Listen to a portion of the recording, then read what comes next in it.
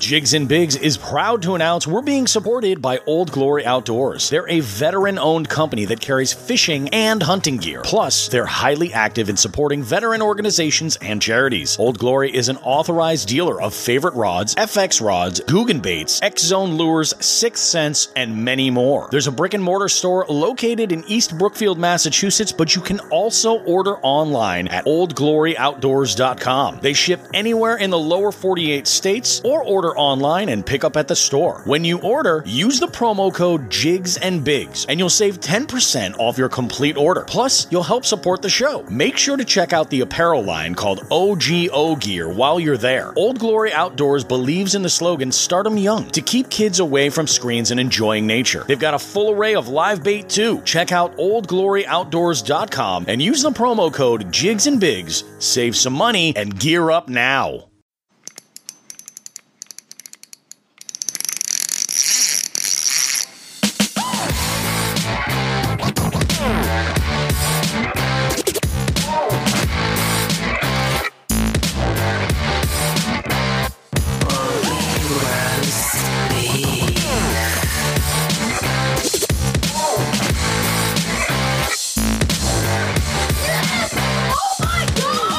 Hey guys, Bobby Roast Beef here. It is another episode of Jigs and Bigs. We're only the second week in August right now, and it's been amazing. It's been amazing for Chronic Trips. I've had life-altering experiences on the water in lots of different fashions, actually.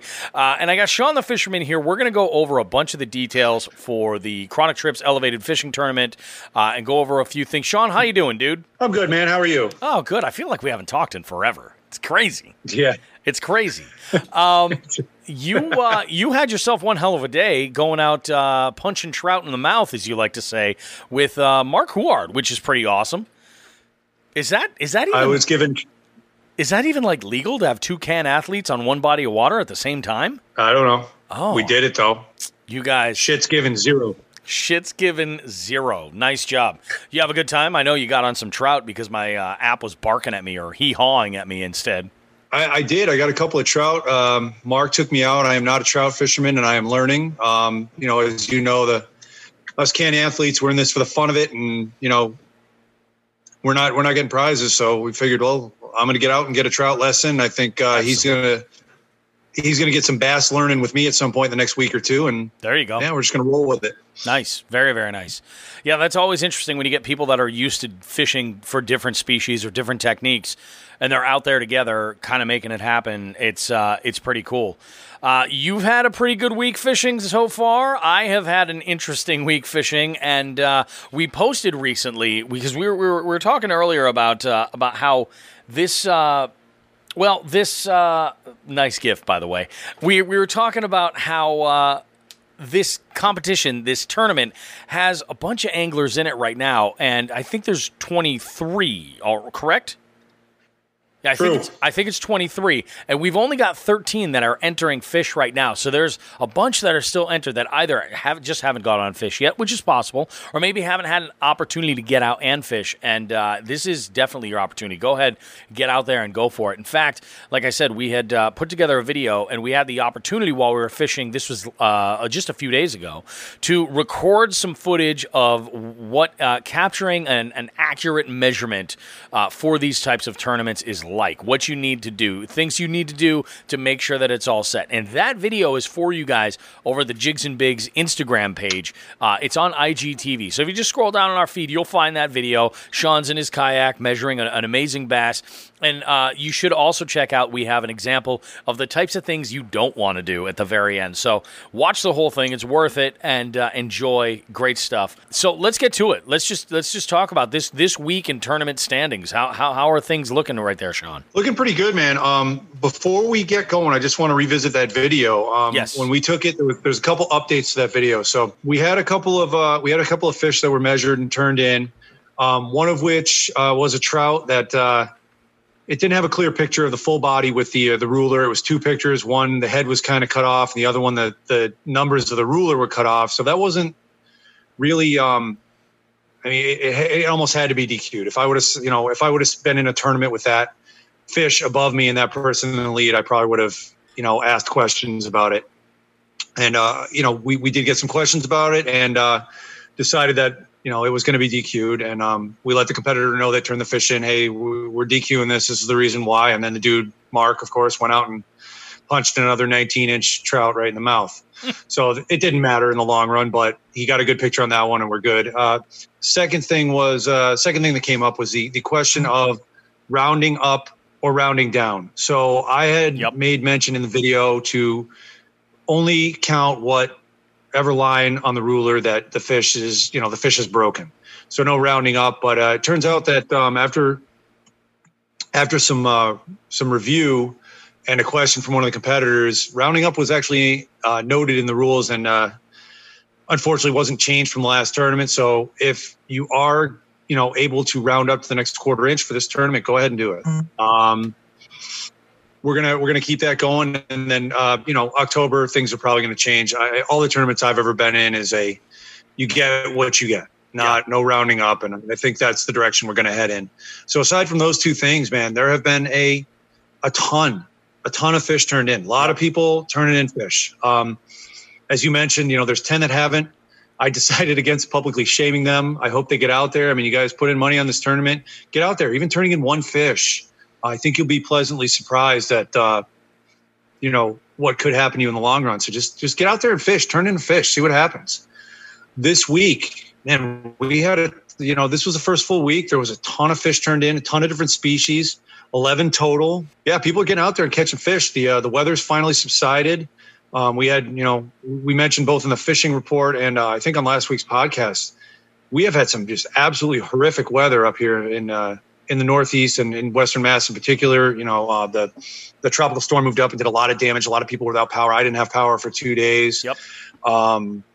Tornadoes were in the area before that, but I think a couple spun off of that. Am I correct with that in like southern Vermont or something like that? Yeah. Oh, absolutely. I'm recalling. Yeah. Yeah. So we've had some awful weather. And prior to that, we had the 2 to 3 weeks of a heat wave where it was thunderstorms every night. Oh, yeah. So things seem to have settled down a little bit. The water's cooled off just a little bit, about 5 degrees or less, and seems to have ignited a bite with all the species that, we're going for. So get out there and fish. Yeah. You owe it to yourself.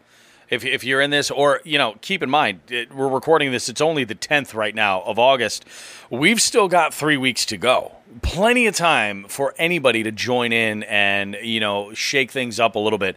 And with the way that the points are being given out, the way we've reviewed that in the previous episode, anything can happen. I mean, you get on the board with one species, it can earn you a lot more points. It doesn't have to necessarily be a giant or the largest of that species per se, because you can earn a lot of points for placing second and third, which is great. Yeah, even there are 25 categories, 25 species. Let's say you turn in one in every species. That's 25 points. You're in first place by a lot, whether they're big or not. Yeah. So, yeah, get out there and fish, people. That's what this is about. It's good stuff. Yeah, absolutely. Yeah, good stuff. Big week. I mean, we had gone out one day with we went out actually with Mitch Skase from the previous episode. Got to fish with him, had a blast. And we all got on fish that were over 18 inches that day, all on largemouth. Yeah, you guys got yours early, I believe, and then I got the one right when we launched, and then you guys got your 2, and then I caught that 19 on the way out. The 19 on the way out, exactly. So it was a really, really good day of fishing. We went out. There were some memorable moments that were caught on video, and I'm referring to what's at the end of that video we produced on how to properly measure a fish.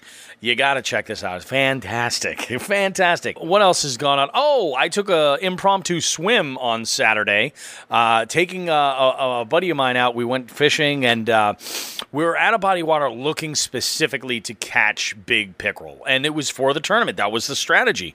And we decided, we saw some fish busting way, way, way out there beyond where we were able to cast from the bank. And I had the kayak on the car, and we decided, screw it, we're going to take turns going out there. I'd go out and try it out, and then and see if we get on anything. And then he came back, and then I would come back, and he would take a ride out. And this would have been his first time on a kayak, by the way, and he would have gone and given it a shot. Well, as I was trying to get into the kayak from the bank, I muttered my famous last words, "There's no graceful way of doing this." And I dumped the kayak right there at the bank. It was a nice little ledge there, so I was in a little bit of water, and it was terrible water to be in. Lots of muck, disgusting. And I lost a little bit of gear, nothing too crazy. I was really, really worried about my top water reel. My Shimano Corrado had got some sand in there, was grinding up pretty badly, but was able to bring it back from the dead. That's good. But I just a big thank you. Was it Mark with that measuring board, Sean? Mark has donated a measuring board your way. And, yeah. You lost a little bit of gear, but a lot of pride. It's all right. A lot of pride. Yeah, and the way I looked at it is like this. That's kind of a, I guess you'd call it a rite of passage in a way. I suppose everybody at one point or another is going to have this kind of an experience, when they're relatively new to this. So that's good. Another rite of passage, though, can definitely be seen on that video, and it's fantastic. I wanted to edit it and touch it up, but I figured I would just leave it as is and let you guys enjoy it. So have some fun at my expense. Yep. Sorry to tell you, but no, that doesn't happen, everybody.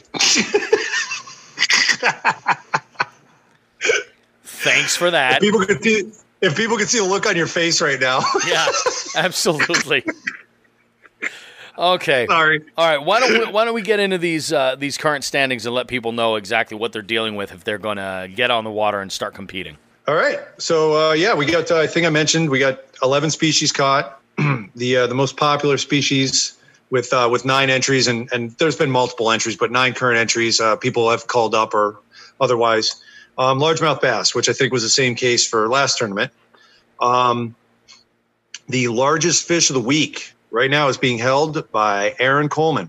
He's got a 27.5-inch lingcod, and that almost got topped by Brett. Excuse me, Berkshire's Brett. Why am I not giving his nickname? That's rude of me. So Berkshire's Brett fired in a 26 3/4-inch northern pike. He took me out for northern pike this weekend. I was lucky enough to get a 19-inch, which I haven't caught a northern pike in Massachusetts in probably 2 to 3 years. He got 2 big ones, and then during that trip, I mean, we each had a follow by just giant pike, and they just wouldn't take crankbaits. They wouldn't take the spinner baits we were throwing, and both of us at one time or another said, "Oh my God, look at that!" And we didn't get them, but they're in there, so that was fun. Yeah. Very fun. Yes, you're nodding at me. You're still angry that you fell out of the kayak and I called you out. You so far, you're the only one that's done it to my face, Sean. that you know of. Well, to my face, yeah. Okay. So getting back to the tournament. So we had a lot of submissions in the NE5 category, and you're starting to see some strategy play out. Yep. Teddy Forget, and Teddy, I apologize if I pronounce your last name wrong. I actually said forget. That's how it's spelled to Seth yesterday, and he's like, "Who?" And then we came to terms that it was Forget. So Teddy's got 4 pickerel and a largemouth out of his 5, and he's obviously going with the Sean the Fisherman strategy of loading up on pickerel with the NE5 category like I did last tournament. Big surprise here. Mark Ward, 5 brown trout. I'm pretty sure they all had black eyes. Also with 5 largemouth, Tony Nicoli and Bobby Roast Beef. Mm-hmm. And I believe yours 5 were an armada of nibblers. Is that true? They are all. Yeah, they're all within, I think, 12 inches and 11. That would be the definition of a nibbler, as we've established. 100%. Yep. Exactly. Tim Jacks has a pickerel, smallmouth, couple largemouth. I currently have 3 largemouth in there. Aaron's got that cod. Berkshire's Brett has a pike, his second pike, another 20-inch he caught. That was nice. And Austin coming up with his bluegill still. So that was a lot of different species put in. Perch, I totally forgot that. We're not just limited to yellow perch with that category. We got white perch around here. Yep. Plenty of them. Yep. So that people are turning those in. I think Mark Ward turned one in. It's exciting to see, man. There's a lot of fish coming in, a lot of different species, and I urge everyone keep it going. Yeah, 100%. You gotta jump on it and get yourself in the game. I mean, there's 10 anglers that are out there that haven't entered a fish yet, and trust me, it is not too late. If you're interested in doing this tournament and trying it out for yourself, just jump on. All you got to do is download the Fish Donkey app and then search for Chronic Trips. Doing so will put you in there, and it's a $25 entry. We got great prizes and a lot of prizes for different ways to place and win some fantastic stuff. And like Sean mentioned earlier, all of the sponsors like myself or the Can Athletes like him, we're not winning anything. We're in this just for the fun of it and because we're psychopaths and like to compete for nothing. But you guys can win some fantastic stuff, and there is a little bit of a cash prize. Plus, you get to do something amazing for the planet. And every time we have an angler enter and join in this tournament, you're not only doing something fun and having a good time, but you're planting a tree in the Amazon, which is pretty awesome. Not planting a tree at Amazon, like the warehouse, planting a tree in the Amazon. I highly recommend you try this out. If you've never fished competitively, try this out 100%, because whether you only get the chance to get out there on the weekends or you get out there every single day, whatever it is, as long as you're catching, you get to play this really fun strategic sort of game with not only the other anglers involved, but kind of with yourself in the way that you get out there and hit the water. So I highly recommend it. Give it a go. Whole lot of fun. Good stuff. Anything else you want to add regarding tournaments, Sean? I do. I'm going to run through the. I'm going to run through each species with fish turned in real quick and give a final standings, and then I'm out the door because I got to go fishing again. That's what I do. I fish. All right.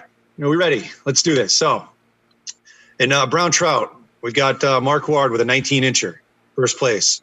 Second place, myself, and then third place, Berkshire's Brett. We have nobody turning in a carp entry yet. We have in catfish, Wild Bill. Yep. Of the Hooks Head Hoodlums. Still holding first place down with that 21.75 catfish. Big fish, man. Nice job, Bill. Yeah. Second place, we got Brock Jenkins. And third place, Teddy Forget. We have no cod. Crappie. We got Mark Huard, first place with 11.75. And then Brock Jenkins in second place. We have no flounder, no haddock. Largemouth, ton of entries in this one. So we have 9, I believe. 1, 2, 3, 4, 5, 9. 8. Damn. Pardon me. One of them got DQ'd. It was put in as a 6-incher. Yeah. So we have 8 entries. First place, 20-incher, Tim Jacks. Nice fish. And again, that comes into that brings the rounding up to the nearest quarter-inch into play. Tim's was just a hair shy of 20 inches, but because he round up to the next quarter, we gave it to him. Second place, we have Bobby Roast Beef. Nice fish. Your fish is hanging on a second. I did make a run at it. I'm in third. I'm a quarter-inch off you. Yep. You and I may end up duking it out over the second and third place for largemouth. So we'll see how that goes. Northern Pike, Berkshire's Brett, 26 3/4 in first place. Second place, Sean the Fisherman. That's me. All right. Pacific Halibut is our next category. Nobody's turned one in. And then we have the perch category. So we have Mark Huard with a 13 1/4 white perch. And he's in first with that. And then Teddy Forget. He's got an 11.5, and then third place is Austin Carlson, his first entry. Chain pickerel. We have a state pin, Massachusetts state catch and release pin in first place with a 25.5 for Tim Jacks. Nice fish, Tim. Not bad. I hope you turned that in for a pin. You deserve it. That's a hell of a pickerel. In second place, Wild Bill, a couple inches off, but that's still another great fish. I mean, we're talking 2-foot-long pickerel here. These are great. Third place, Sean the Fisherman. I do that. I catch pickerel. I like them. They're my friends. We have quite a few categories here, a few species of fish that don't have any entries, which would be pollock, redfish, rockfish, salmon, shad, shark, stripers, surf perch, tuna, and walleye. Most of those are saltwater. Folks, get out there in the saltwater if you're anywhere near the coast. You know, those are free points. Yeah, catch one. That doesn't even have to be big. Knock them down. You know? I think I might even get out for the salt a little bit in a couple weeks. We're going to see how that turns out. It's a maybe right now, so you never know. You salty bitch. All right, so smallmouth. That's me. That is true. Smallmouth bass. So I am in first. I tied my personal best at 17 and a quarter. Being a largemouth fisherman, I don't think that's a bad fish at all. No. And then we got second. We've got Tim Jacks, and then third place Teddy Forget. Moving into the trout category, we have Mark Huard in first place and myself in second. And then coming up to NE5, the NE5 category, Teddy Forget broke 90 inches in that. And he had a bang-up week, man. That guy was catching everything. Yeah. A lot of pickerel. He seems to have taken the pickerel path to heart, which, we've talked about it before. It's very unusual to go out and go bass fishing and not get like a 16, 17, 18-inch pickerel. They're just everywhere. It comes with the territory, Yeah, absolutely. Yeah. And his largemouth in the top 5 is nothing to sniff at. That's a good fish. Yeah, he had a bang up week, man. He really jumped up. He did a great job. Second place with just shy of 80 inches is Mark Ward, and guess what? They're all trout. That's a real surprise.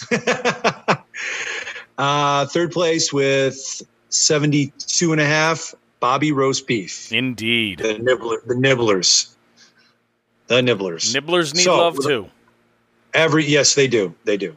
So with all that adding up, so last week's standings left Mark Ward in first with 16 points, Bobby Roast Beef with 7 points in second, and Wild Bill third place with 4, and that was as of last week, as of August 3rd. As of today, we've got Mark in first place still with 19 points, and I have come out of nowhere and closed the gap with 18, and then Teddy Forget with 13 and third. So, as we know, myself and Mark, Can Athletes, we can't get the prizes. You just mentioned that. Yep. So, as far as prizes goes, Teddy's in first, and right after that, there's another 1, 2, 3 competitors. So, 4th, 5th, and 6th are all non-Can Athletes, non-sponsors. Yeah. This is a wide open field, Yeah, absolutely. It's a great opportunity for you to get have some fun and change up the way you fish instead of just taking it easy and fishing casually. Have some fun with it and challenge yourself a little bit. It's really, really interesting to see what happens when you give it a go. It's a whole lot of fun. And keep in mind that this tournament isn't for specifically kayak anglers or boat anglers or even bank anglers. It's for everybody. You can get out and just fish. All you got to do is catch, photo, and release. So simple. That's pretty awesome, man. I'm really, really excited about it. This week we have a couple of things. You and I talked about going out for some bowfin potentially, which could be interesting. Nice, very, very good. And you did tell me earlier that there are no leaders. It's just you got to go bareback with the bowfin. That seems to be a thing with you. You like that bareback with the pike, bareback with the bowfin. You like it a little toothy, don't you? Gross. Yes. Oh, God. Real men don't use leaders. I suppose. But I would think in a tournament, you don't want to, lose whatever you're throwing for a lure or the fish, if that's the case. So, I don't know. Maybe I'll look into some steel leaders. We'll see how it works out. Nice big fat cables. You will never hear the end of it. There's a lot you will never ever hear the end of it. There's a lot I won't hear the end of, but that said, I mean, if I happen to be holding a 40-inch pike and one broke off with somebody I was fishing with at the time, the tables would turn. That's all I got to say. Anyway, there's a great opportunity for a lot of people to get out there and have themselves an awesome time. Just give it a go. And like I said, we're 10 days into August already. Give this a shot. If you like it, then make sure that you're on for the beginning of October. Weather will be even cooler. Fish will be feeding up. Things get a little bit more exciting. I feel in the fall it gets really, really cool. Things kind of, you start, the seasons change, and with that, there's a little bit of predictability. It's not such a bad thing. So with all that being said, guys, get out there and compete. Have yourself some fun. The rest of this show is amazing. Stick around because after the break, we've got the Sean the Fisherman segment, a brand new one where we talk about birds. That's what we're doing. We're talking about birds. And think about it as like this is sort of like Wild America with Sean the Fisherman. And we also have an amazing interview in the beef seat. We've got Delirious Angler. Do yourself a favor during the break. If you have not, follow Delirious Angler on Instagram. He's a great guy. He's got a very, very interesting and active Instagram page. Lots of great content out there. And he definitely gets on him. He's got some tournament fishing experience, fishes with Slay Nation, and he's also doing a really interesting boat build, which just actually after we had recorded this interview, he just finished it. So really, really looking forward to checking it all out. I got to get out and fish with him and with Damien from Stretching Lines. We'll make all that happen. It's going to be so awesome, guys. Remember, if you want to fish with us, we love fishing with listeners. That's right, Sean? We love that. Yeah, we take cash or check. Yep. Oh, absolutely. Venmo. I mean, we're hip. We know how it works. You can Venmo.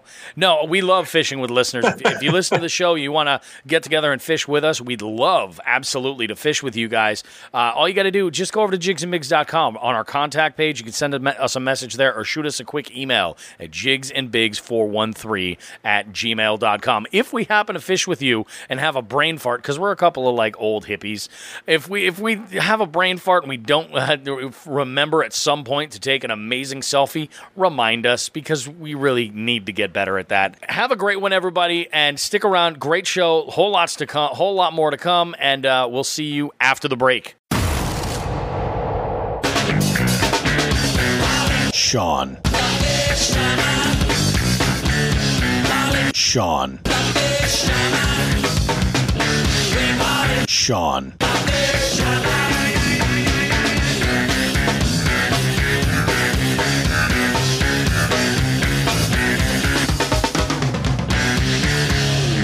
Hey, I'm Sean the Fisherman with my weekly story. This week is part 1 of 2 regarding animal stories I have.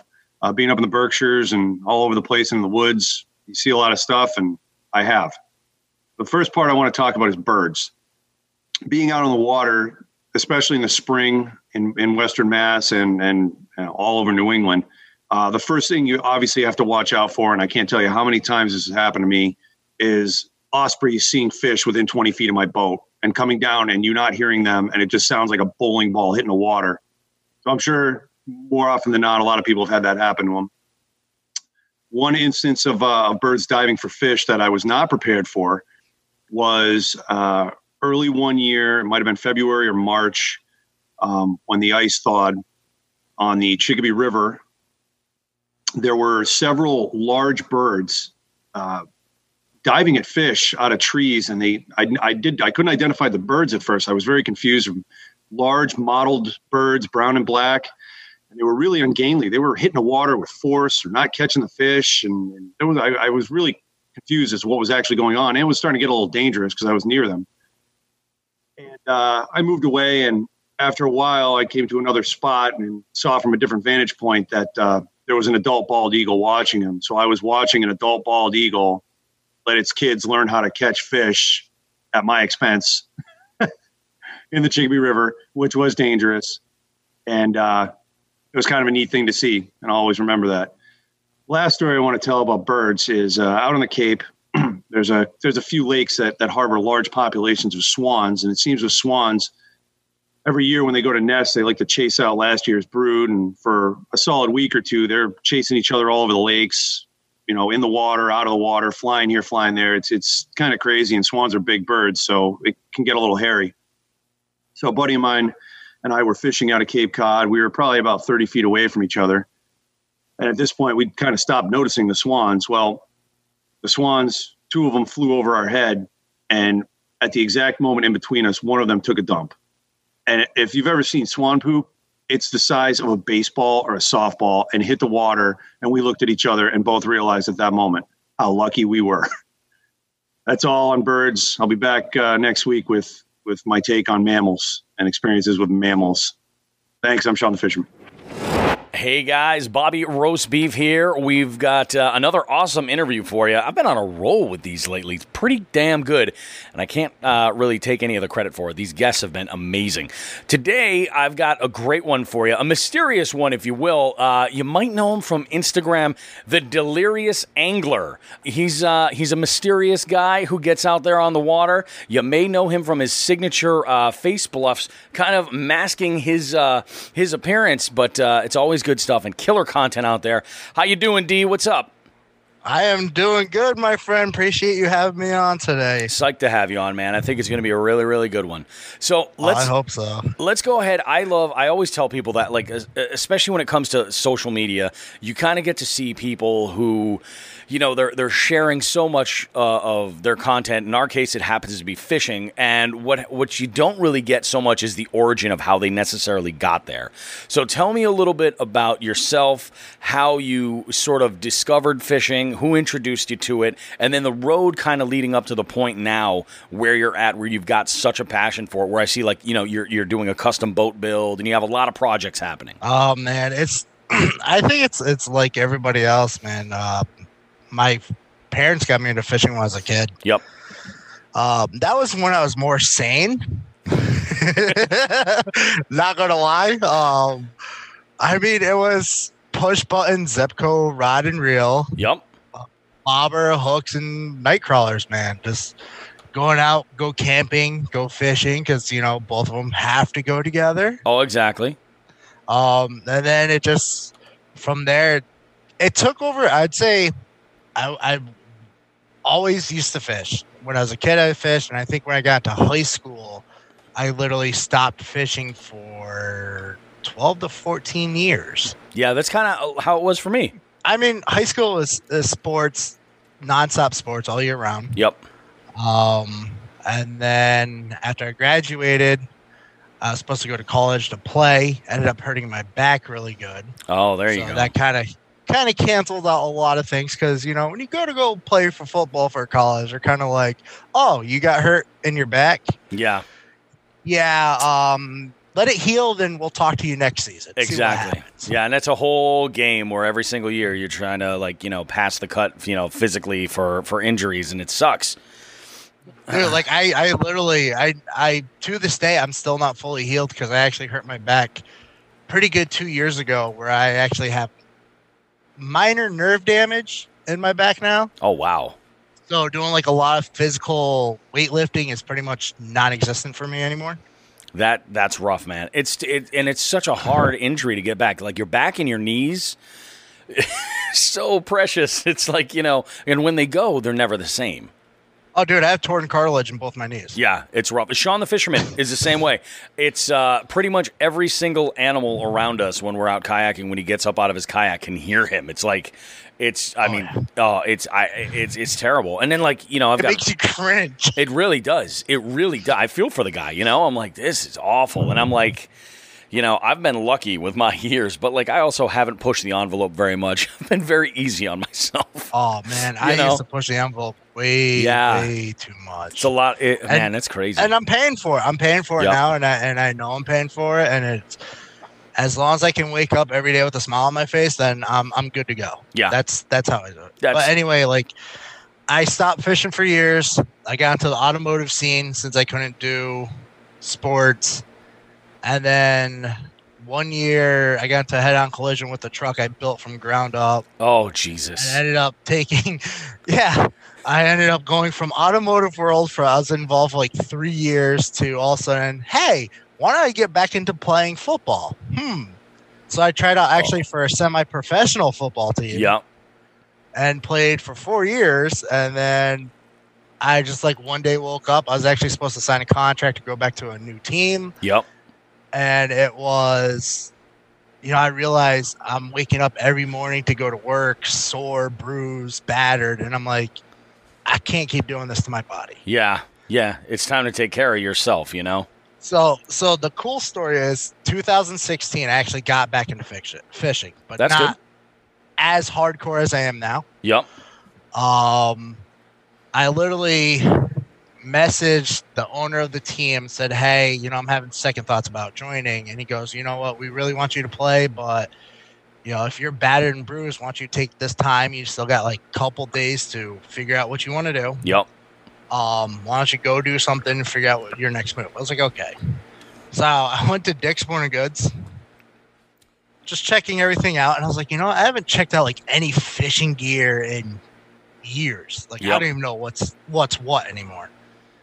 So I'm like, what? Let me buy like a spinning rod reel combo. Let me buy some hooks, some lines, and some yum dingers. See what happens. Just get outside and just explore something.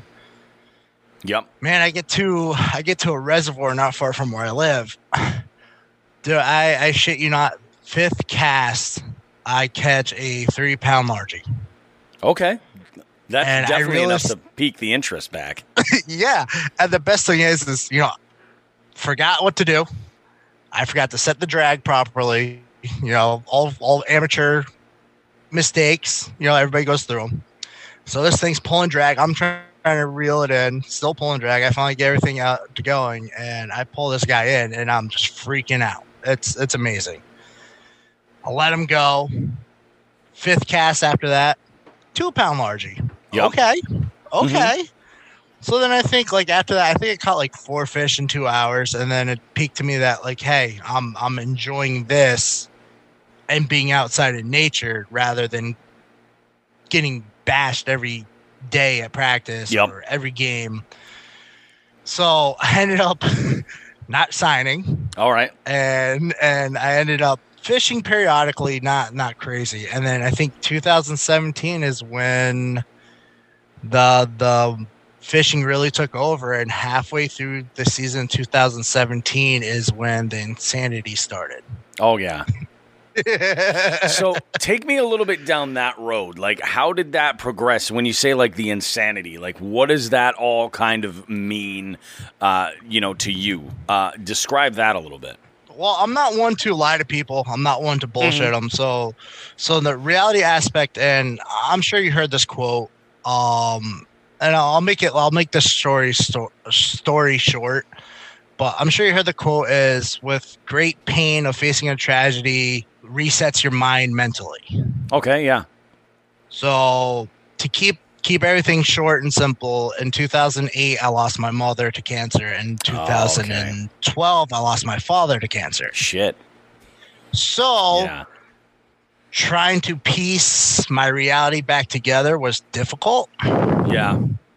And when I finally managed to start being not fully 100% good with everything, I'd say with being okay with life and trying to move forward and keep bettering myself and being positive, I noticed a slight change in my mind state where a part of me would be more serious with stuff, but another part of me was more free, more charismatic, more hyper, more just twisted in a good way. Yeah. Not in a bad way, but in a good way. Yeah.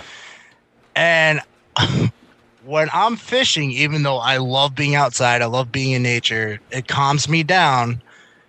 When I catch a fish, I get hyper, and that little twisted personality in me kind of peeks out a little bit. Sparks to life. Yeah. Yep. Yeah.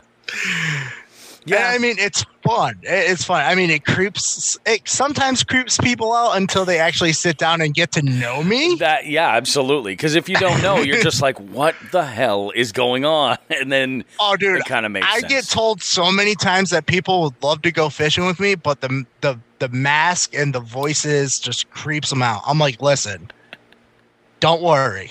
Exactly. It's all good. But yeah, awesome. That is I call delirious my little personality come to life. Gotcha. That's awesome. It's fun. Oh yeah, absolutely. And I think a lot of that, like you just explained, that new way of seeing things, it's like a fresh perspective, and you kind of allow yourself to kind of live and react and be what you organically are. And like, hey, if you're super hyped up catching a fish and you react in however way you do, it's all good, because at the end of the day, that's really what it is a huge celebration. You know what I mean? And it's funny because people are like, oh, you only get that way when you catch a fish. I'm like, no, you don't understand. Yeah. I become so good at it, I can turn it on and turn it off whenever I want. That's awesome. Like I could, like for instance, me and you are having a good conversation right now. Yep. We could be talking about whatever, and all of a sudden I could be like, so the sun was kind of a little disoriented, and when I went out today on the water, there was no fish biting, but all of them around me decided to jump and wouldn't let me catch them. Yeah. And then I can go back to switching it back off. Yeah, exactly. So that, I think, is what creeps people out. But it's like, yeah, I have this creative aspect where I can do different voices. I can make my face expressions change even with wearing a mask. Because if you pay attention to someone's eyes, oh yeah, they can do whatever they want. And I think that is, where I can go over and beyond, and then to the point where sometimes I'm borderlining full out insanity and creeping people out and just having fun. That's awesome, man. You got to have fun though, and it's as you're describing that, like the voices and things like that. Are you familiar with Richard Gene, the fishing machine? I am not. Okay, he's been around for a while. He fishes with Jimmy Houston once in a while. Like he's got a YouTube channel. He's been doing this a long time. He's a smart dude. He ends his videos where he goes, I forget the phrase, but he does it in like this almost animated sort of voice, and you're just like, you look at him, you're like, this dude's a little unhinged. There's something about him that's like, he's just not, he's kind of off his rocker just a little bit, and he's awesome, But when you see somebody, they're catching crappie, and he's like, it's like a cartoony, like almost like a Yosemite Sam type thing. It's crazy. And he ends all of his videos, at least the ones I've ever seen, with it. It's unbelievable. He's such a great guy too. I've asked him about his boat. He's gotten right back to me with emails and stuff. But it's fun. You got to have fun. And nowadays, everybody is so aware of brand and like image and what they put out there. So like when you're putting this on social media, you really have made yourself very memorable. Even though maybe the mask display changes, and I by the way, I love it. I think you've got one that's like a Freddy Krueger look, one that's like a Joker look, and I love that one. But I like the fact that they change up, and I'm like, this is great, because as you're going through your feed and you're looking at fishing pictures, when you come across a Delirious Angler one, if somebody shares it or something, you're gonna remember it. Oh yeah, and that's awesome. So hats off to you, man, because that's one thing I understand is branding and getting your stuff out there and being consistent. You're definitely in with that. Now, oh man, I appreciate it. It's actually tough though, because as fun as I can have with doing it, and I prefer the mask. Like everybody's like, oh, mask. To me, it's my face. Yeah. My face is changing. Yep. Depending how I feel. If I want to be gruesome that day, I'm going to be gruesome. If I want to be a joker, I'm going to be a joker. But it's more of my faces for that personality trait.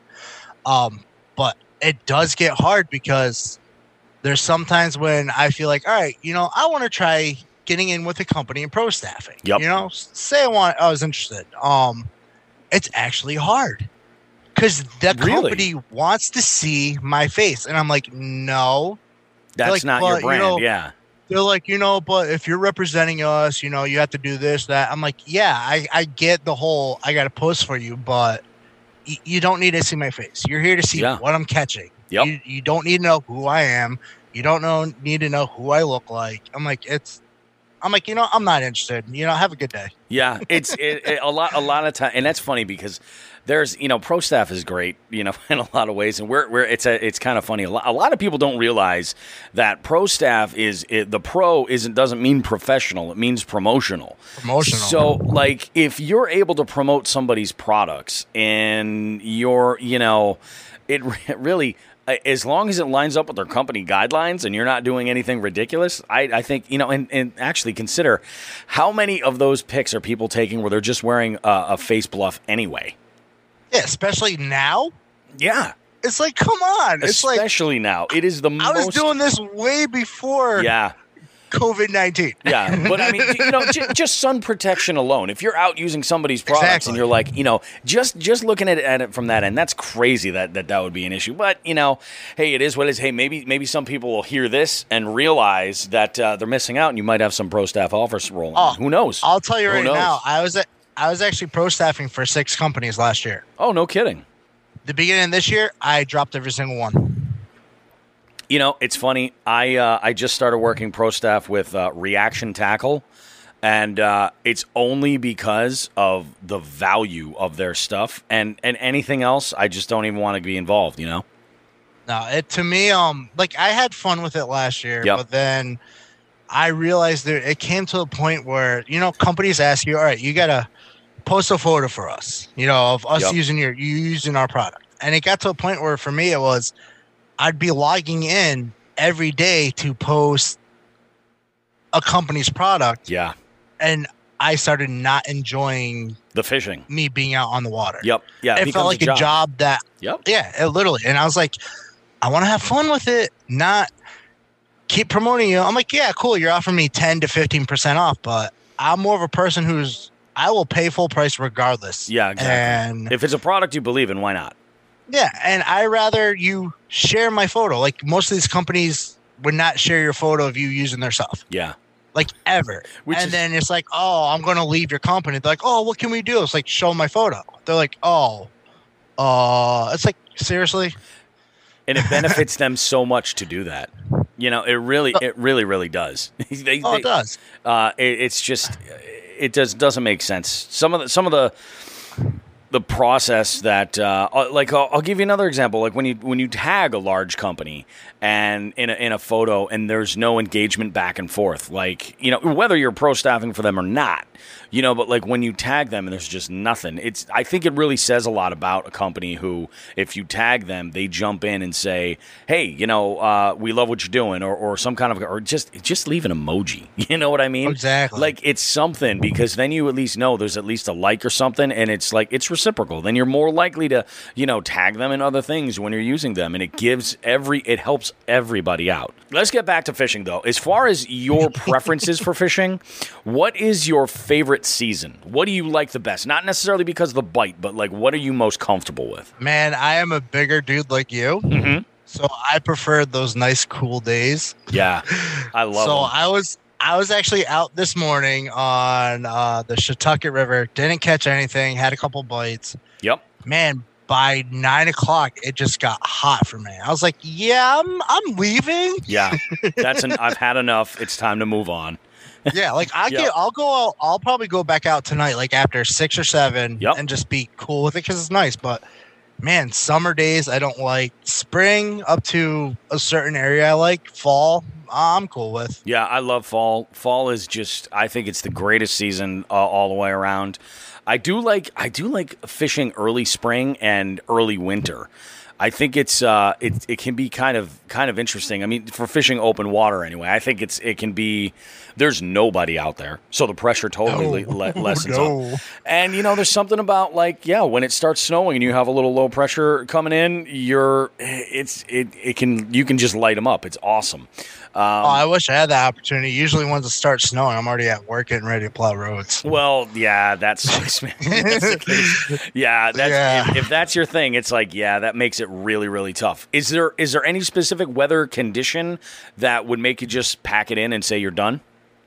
Once it gets to a point where it starts getting really, really hot out, then I'm done. I overheat quick. Yeah.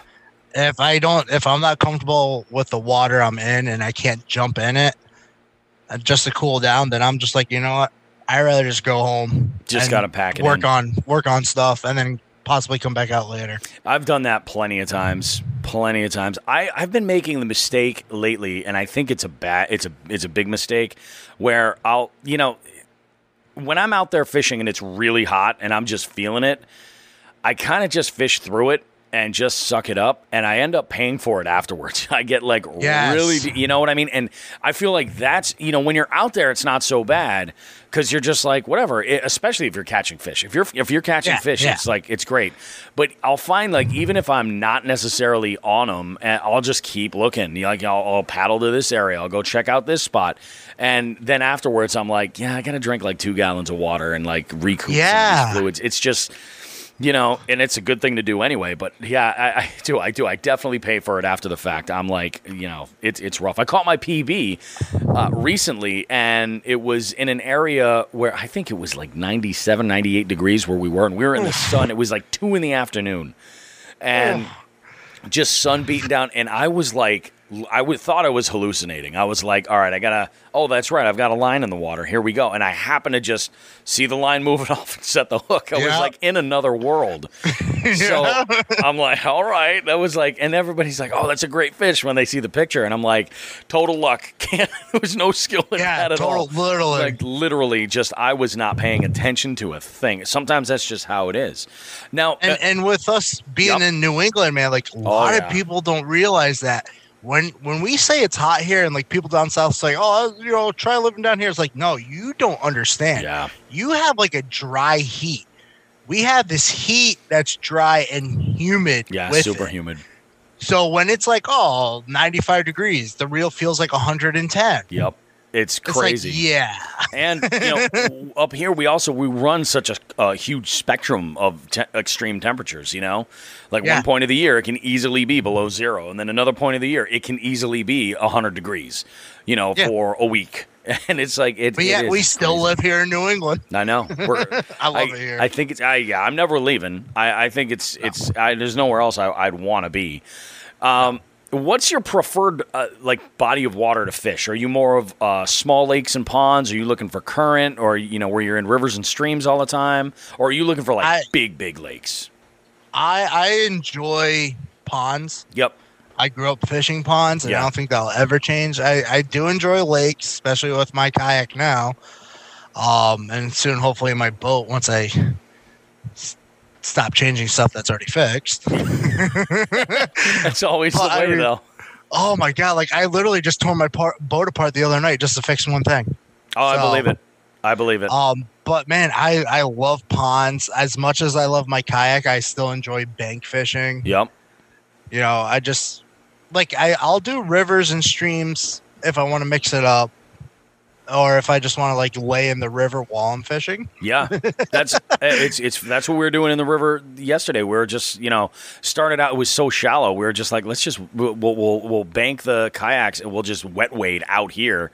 Yeah. And, you know, it's like, it's comfortable. It's nice. It's not bad. I put nice and refreshing. I wore the wrong shoes to do that. I wore flip-flops. It was not a good idea. Oh, no. Yeah, terrible. Water shoes, man. Yeah. Water shoes. And they were in the car. I just didn't put them on because I figured we were going to be in the boats all day. Nope, not right now, man. Yeah, stupid move. Oh, my That's why goodness. you always got to have them with you. Absolutely. Now, D, what is your main... Actually, I normally ask for a number one. Give me your top 3 confidence baits and explain why you're so confident with them. So I'd say my number 1 would be a weightless Texas rig 5-inch worm. Yep. Whenever I'm not catching anything, I'll throw that on, and for some reason, I can just catch whatever. Yeah.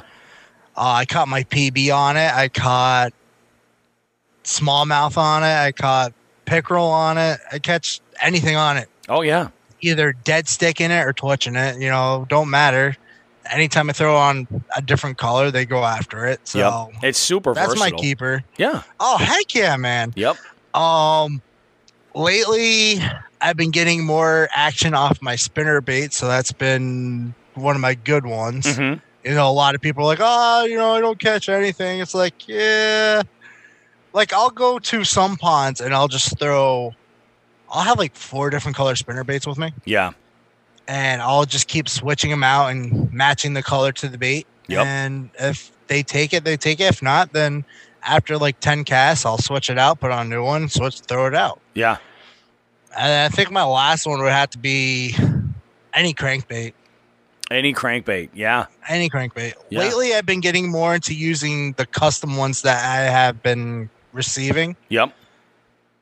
Like this morning, I was throwing a Incredible Hulk inspired crankbait. Really? Yeah, custom painted by Pumpkin Bait Co. She made me 2 of them because I am a fanatic for Incredible Hulk. Yeah, he's my favorite Marvel hero. Absolutely, he is amazing. Oh. And I seen she makes them, and I finally pulled the trigger on it. I was like, "Hey, can you make me 2 of them?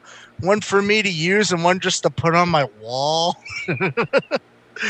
So I threw that this morning. I had like 1 hit on it, but didn't stay. And then the other lure I've been using a lot lately it's called the Lunagill. Mm-hmm. Custom made for me from Obey Lure Labs in New York. Oh, okay. It's a lime green crankbait with white stripes on it to reference a straitjacket. Oh, that's awesome. It has a painted face that looks like a blue mask. That's cool. That is cool. Yeah. That's pretty cool, man.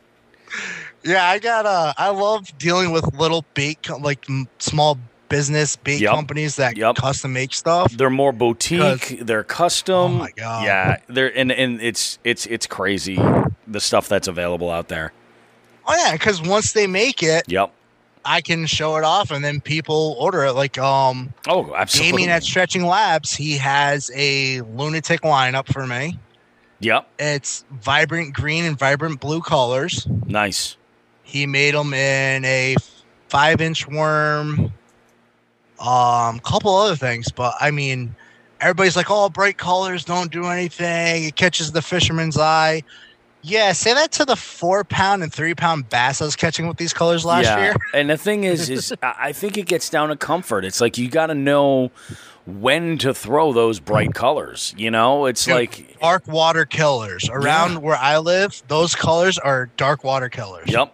Yeah, you really. That's what it is. When you get like any lower visibility, it's all about going to the extremes for colors. You know, and you know you just got to find what works. You know, one of the things that I've always struggled with is blue as a color. I'm like, how is it that this fits in anywhere? And then I mean, not even like one of my favorite the jigs I caught. Some of my biggest fish were black and blue jigs, and dirty water. They're fantastic. But I've got this Castaic spinnerbait. It's mainly like a royal blue, and there's a few white and silver strands mixed into the skirt. It looks awesome, but I'm like, it kind of looks like I don't know, like a flag or something. It doesn't, you know what I mean? It doesn't really. It doesn't look natural at all. Although it's a spinnerbait too, which does not look natural whatsoever. Man, I just got to start throwing these things. You got to take a trip to Connecticut to some of the waters I fish that are dark waters and just start throwing crazy colors, man. Like I have pink worms that I throw that catch fish. The Luna colors, the green and blue, man. Yep. I was catching bass with it left and right last year. I caught 2 water snakes with it last year too. So obviously everything wants the color. Oh, definitely. Definitely. Now, it's another tackle question. It's a popular one, too. There's a saying that fishing tackle catches more fishermen than it actually catches fish. In your lifetime, what's the most ridiculous tackle trend, in your opinion, and have you ever tried it? I'm going to give you a nice throwback lure. Okay. I like a good throwback lure. It's good. From the early 90s. Okay. It was called the helicopter lure. That's one I have not heard brought up, the helicopter lure, and it rings a bell. It is a soft plastic lure. Yep. Almost looks like it almost looks like a tube bait, but it's a solid body that goes down to 3 soft plastic blades that are flat. And if you hold it up, it almost looks like a bell. Really? That thing, apparently, and yes, I used it when I was a kid. Okay. You'd hook it on to your, Texas rig style. You throw it out, and when you retrieved it, it would spin in the water like a helicopter blade. Oh, that's interesting. I've seen something like this recently on Instagram. Yeah. I don't know if it was maybe somebody was doing like a soft plastic, like a smaller company, and that's crazy. Yeah, I have seen these things. It's interesting. Yeah, it is interesting. Like my father, when I was a kid, bought it. It came with a VHS tape on how to use the lure. No. Oh my God. Yeah. That's crazy. And it's endorsed by Roland Martin. Yeah. That's crazy. That was like the early 90s hot lure to use. And I mean, you'd order it and they'd give you like a small plastic tray with different colors of the lure. Yeah, that's crazy. Oh my God. Yeah, there's the VHS. Holy shit. Yeah. So that's a throwback for your listeners, That's man. a total throwback. Yeah, that's weird because I've seen that pop up on like a lot of bait makers will do like just experimental things to try it. And I wonder if somebody came up with a mold and was like, screw it, we're doing it. We're going to make it. We're doing it again. Oh it's my funny God. I Googled it last week. Yep. Because I was just like, it popped into my head randomly. And actually, someone on YouTube last year bought the whole kit and was using them to catch fish. No kidding. I was like, man, I got to sit down and watch this. But then I got distracted because my mind likes to go crazy in different directions every day. That's bananas, man. Holy crap. So, Chris, I got a question for you. Oh, lay it on me. What do you got? How are you enjoying your kayak? Oh my God, I'm absolutely loving it. So this is it's crazy because all summer long I have been looking around to find a kayak, and I decided when it was like, yeah, this is happening. My car doesn't have its own roof rack, so I bought the strap in style with the suction cups, the universal. So I was like, when I find one, I just want to be ready so I can pull the trigger and go. So I got all that measured up and put it all together. And then I put it in my storage for where I keep all the stuff for my business. And I left it there until I got the call about this. This kayak is the heaviest damn sit-on-top kayak I've ever seen. So it's definitely got to go on a trailer. That's the goal, ultimately. Yep. I need a hitch, because I do have a boat that's kind of in play. I need a hitch for this car. And I was a little hesitant because I'm probably only going to be driving this car for another year. And I hate to do too many upgrades, to it before I just ultimately go ahead and trade it in. So I think what's going to end up happening is the kayak's going to end up on a trailer. Just it'll be easier and cleaner to run around. Plus, then I can brand it, and it'll be seen the right way when it's on the trailer and when it's in the water. And it doesn't have to be weird. I know about that. Yeah, absolutely. I want to put it, I've been trying to come up with a name. A lot of people there was a suggestion that came in to call it the Jig Rig. I kind of like that. A lot of people have been suggesting some things that are based around beef or roast beef, and I love that idea. One recommendation came in and said the roast beef sub, and I was like, I love it, except it kind of gives you the idea that this thing's going to sink, and I don't know if that's necessary. You don't want a chance. I definitely get it. I absolutely get it, but so I'm still playing around with a couple of things. I think what I'm going to do in the interim until I get it up on a trailer and get the hitch all situated is there's a rack. I forget the name of it, but it's basically an add-on bar that you'll put on your front rack. And there's a telescopic pole that drops down to the ground. And basically what you can do is put half of the rack on one side, grab the other half, walk it off, and then just take it down piece by piece. Because right now I need two people to get it off safely without losing either a mirror or something happening to the denting your vehicle. Exactly. That's what I'm thinking. I'm like, I've done that with my old car. Yeah, and I'm like, so I'm just trying to, be as cautious as I can with it, but it's pretty awesome, man. I am absolutely loving it. I've only been out in it twice since I've had it. But we gotta change that. Yeah, well, this weekend's gonna change. Tomorrow, I'm doing a trip with Sean the Fisherman and Berkshire Brett. I don't even know where we're going, but it's gonna be. I gotta meet them at like 4 in the morning. Fun. And then on Monday, I'm gonna do something I've always wanted to do. I'm gonna float along the Swift in Ware in Belchertown. Yeah, I'm gonna check that out. Now, what kayak did you get? You get an Ascend? Yep, it's an Ascend. It's an Ascend 128T. Oh, so that's the upgraded version from what I used to have. I had the 12T. The 12T, yeah. So I learned how to kayak in the 12T. That's I was using one of Sean the Fisherman's, and it is it's a good boat. It sits a little bit lower than I typically like to, and the 128 is perfect. Like it is. Yeah, I didn't like how the sitting arrangement was in my 12T, so I modified the whole kayak. Yep. That's a popular one. And a lot of people, they do all kinds of stuff with this. I have seen more videos on how to put a trolling motor on the 128T than I could even count. And it's one of those things where I'm like, I 100% get like having a power kayak, but it's just the weight issue that concerns me. It's like I don't want to weigh it down too much.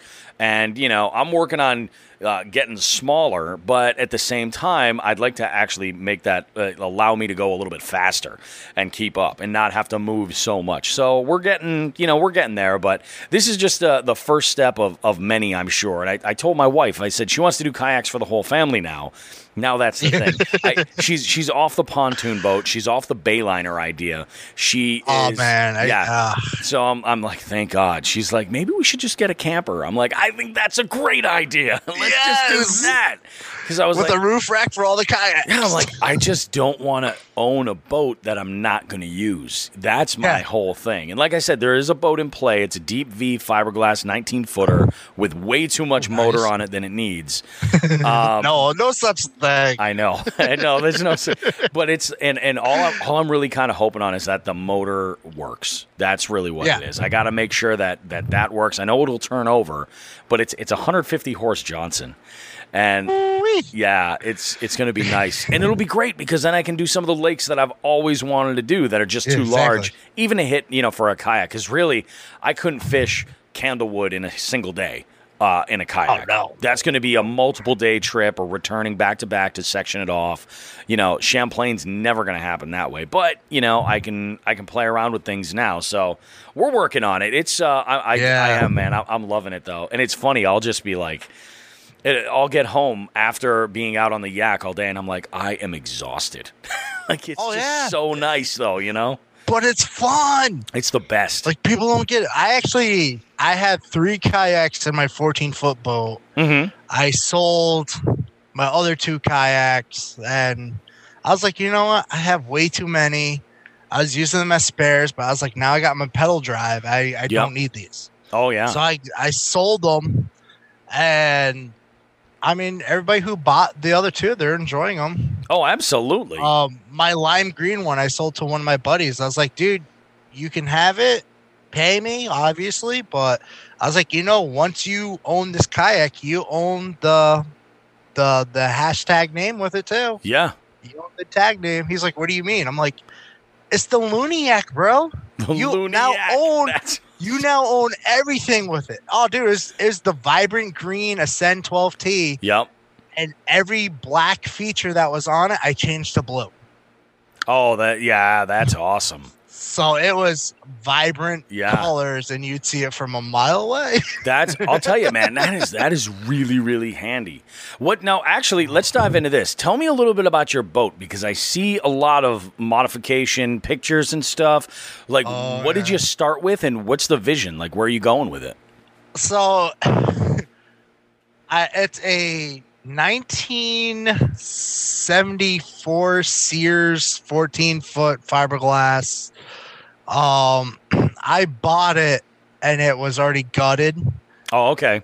But it had a lot of water damage from the previous owner. Mm-hmm. And I got it because I do small boat tournaments. This year I'm actually not doing them. I wanted to do a whole New England trail again, go fishing all the New England states again like how I did 2 years ago. That's awesome. That's like a dream. But then... Oh, dude, we should do it one time, man. Yeah. It's fun. You'll enjoy it. I mean, I went to when I messaged you when you're a couple weeks ago. Yep. When I was like, hey, is that North whatever? And you're like, yeah. I was like, yeah. Me and a buddy and the owners of Lunker Lab went there and caught like 100 bass from our kayaks. You're like, wait, what? Yep. That's amazing. Yeah, like that was part of the trip, dude. It was fun. No kidding. But I want to do the whole trip this year, so I was like, all right, I'm going to take a break from doing the tournaments. But I originally bought the boat last year to use for tournaments. Yeah. I'm I'm part of, well, not this year I'm not part of, but when I was Slay Nation tournament fishing. Oh, okay. We're going to have Frank on the show soon. Oh, really? Yeah, he's going to be on. I just scheduled a recording with him. Oh, he's an awesome guy, dude. Oh, very, very cool guy. But yeah, it's all kayak canoes and 14-foot john boats, but you just can't run gas motor. It's electric only. Yep. So I bought the boat to want to use for that, and also so I can get on some of the bigger lakes. Mm-hmm. And so I got that, and then I was like, all right, I'm gonna put the trolling motor on the front. I'm gonna deck the boat how I kind of want it. But then it started taking over to where, all right, I'm going to change this, I'm going to do this, going to do this. And it became a project where I would probably never finish it if I kept modifying everything and changing my mind. Mm-hmm. So, but when I got the boat, I ended up ripping out all the water damaged parts. I re-fiberglassed the whole inside. It took me, I think, 120 total hours to re-fiberglass everything. Oh, Jesus, that's an investment. Wow. Yeah, but I did it myself because I actually have background in fiberglassing and doing stuff like that. So it was nice. I re-fiberglassed it, did the wooding in it. Everybody's doing like the aluminum for their john boats, but I went with wood because, one, I had a bunch of wood laying around already. And two, I'm a bigger dude, so I'd probably end up bending the aluminum after a while. Yep. So I was like, all right, I'm just going to use what I have, try to make it budget friendly. Yeah. And then I got everything built, and I ended up buying a new trolling motor for the rear because it's a pain in the butt to load the john boat on the trailer with just a front trolling motor. Yeah. So I got a rear trolling motor now, and the boat was literally like 95 to 100% done last week. No kidding. And then you just and then I was kind of getting tired of doing the Captain Morgan pose. Yep. Running the front trolling motor. Yeah. So I ended up buying the foot pedal pan to make it recessed. Oh, all right. But when I went to mock up where it sits, there were the support beams under it that I put in were blocking it. Oh, so you got to retool it then. So I ended up just saying screw it and ripped everything apart and fixed it. There you go. That's awesome. I mean, it's my little project. Yeah. It's a good distraction piece from when like stuff's bothering me. Oh, absolutely. I go out in my garage and spend hours upon hours just working on that. And then I'll look at my kayak and start working on the kayak, and then I get distracted some more. And Yep. Yeah. Oh, it's never ending. It's never ending. Like it's the same thing over here. Whether I'm producing, something, or I'll edit an interview, then I'm like, oh yeah, that's right. I want to make these jigs, and I'll go and do such and such. Yeah. I got to go and arrange this tackle. I just ordered 1,000 yards of 20-pound high vis braid for the entire family's spinning rods. I'm like, oh yeah. I was like, I want everybody to be able to see their line. It'll be great. Yep. And I'm like, I got 2 daughters that each have a spinning rod, and then my wife also. And I'm like, everybody's gonna have this, so nobody can complain. They can't see anything. But I'm like, yeah, we'll just get a bunch of it. We got it on hand. We're good to go. So it gives me like little projects, stupid little things here and there that I can just kind of tinker with. Like especially, I've got 2 gamers in my family. And I don't get into video games at all. No, I haven't played video games in years. Yeah, it's been.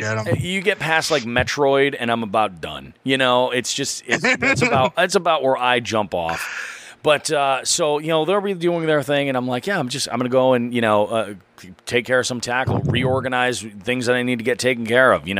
I like. The next thing you know, you're distracted again. Yeah. Oh, 100%, 100%. You're like a squirrel seeing something shiny. Yep. And I'll get an alert on my phone. You have a recording with such and such guest for the podcast. I'm like, oh no, let's go get this set up. Luckily I set for like an hour ahead, so I can catch up.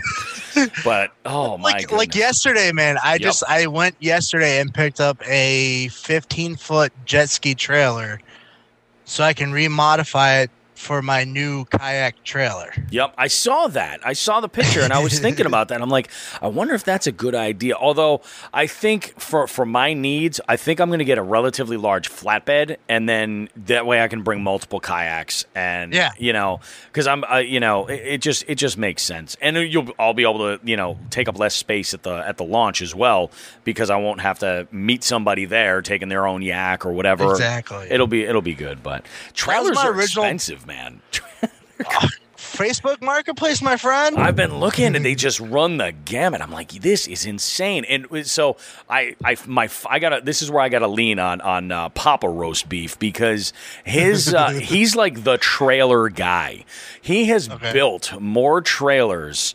And I've helped him do the electrical on them and things, like when I was a kid, than I have ever known anybody. So I may actually talk to him about like just trying to find a frame, and I'll bet you he knows somebody or has one lying around, and that would be ideal, because then I can just get it taken care of. But yeah, definitely. I mean, my original kayak trailer was designed to haul 2 kayaks, my fishing rods, and all my fishing gear right on the trailer, so it'd be a hook up and go situation. Yeah. But now I'm to the point where I'm like, all right, I had all these spare kayaks for people to use. No one took me up on the offer. Screw them. I'm taking care of my own. Yeah. Yeah. Oh, absolutely. And now my trailer I use for my kayak now, it's beaten up. So I'm like, it's probably time to build a new upgraded one. Yep. After I finish the boat project. Oh, no. That sounds about right. D, what's your goal as far as fishing goes? Where do you want to be? Like, do you have anything set up for like the next, 5 to 10 years, something in that range? Like, where do you want to go with it? Think next year I'm going to dabble in the YouTube world a little bit. Definitely. I think you should. Start bringing, because I mean, nothing against all these YouTubers who are doing it. I love watching all of them, but they're all missing that extra sense of creativity. Yep. Like everybody does their own thing, and like I said, I'm not taking anything from them. Oh yeah. But you gotta add a little spicy flavor in there once in a while. And I've been pondering with the idea of taking the Delirious Angler, my lifestyle, bringing it out onto YouTube with the creativity still behind it, the uniqueness still behind it, the twistedness still behind it, and just go raw. Like, not turn into a giant vlog fishing thing, but more of, all right, I'm gonna go crazy a little bit here and there. Yep. But I'm also going to go fishing, and I'm an unconventional fisherman. I'll throw whatever I want, whenever I want, no matter if the fish want it or not. Yeah, exactly. Like everybody has, all right, you got to go this pond, you got to throw this. Well, that's cool advice, but what if I throw this? Because if you're always throwing that, the fish are used to you throwing that. So if I'm going to throw this, they're not expecting this. Yep. And that's how I do it. Like this morning, I think I threw everything I had in my tackle just because I can. Yeah. Sometimes, it's about, I've learned so much from these guests during interviews. There was, I think it was Jordan Capone who had said, he said, you got to fish the stuff that you like to fish. Because if you don't, you're never ever going to be content or happy. Like, you're gonna get sick and tired of it. Like, I'll give you a perfect example, like Sean the Fisherman, and I poke fun at the guy for this one thing. It's the only thing that I can kind of bust on him on, because he's an amazing angler, but the guy with a passion hates drop shotting, hates it, and it's something that, like, just this year I've sort of kind of really developed a real kind of interest in, and I like it, and it works for me. But like, if he were to be out and that's all he could do, it would drive him insane. He'd be off the water in 10 minutes just because he'd be like, this isn't fun, give me a lipless crankbait or whatever, something out there. And that's the thing, you gotta fish the way you want to fish. One of my best friends is the same way. He insists on power fishing all the time, insists on it. And like, I've actually handed him a spinning combo with a Ned rig and was like, try it, Yeah, what do you got to lose? and but again, like that's just it's like it is what it is. You got to do it. And I always like to throw this out. And only recently I started actually like say this, but fishing is 100% a science, except for the other 100% where it's an art. It's like a marriage of these two things where you're like. It's an art because of the technique and also like the confidence, 100%. Like absolutely, confidence is huge. And if you've got confidence in one bait and you know how to use it to your advantage, then you can make it happen. I mean, bass are just aggressive, like and reactionary. They are just like they're on. So if you can make it work, Oh, exactly. So. A little funny tidbit. Yep. I enjoy bass fishing a lot. I enjoy catching bass, but I prefer the fight of a chain pickerel over a bass any day. I can understand that. I mean, last year like it was a big chain pickerel. They get little and they're a pain in the ass. Oh, but they're still fun because they're aggressive. Yeah. I love it. Yep. And last year it was almost like every time I went out fishing, I would catch a chain pickerel. Mm-hmm. Every time, no matter what. And a lot of my friends started calling me the chain pickerel king because that's all I caught. Yep. But truth is, man, I caught a 2-foot chain pickerel last year at Lake of Isles, not far from my house. Yeah. The thing was aggressive. It was heavy.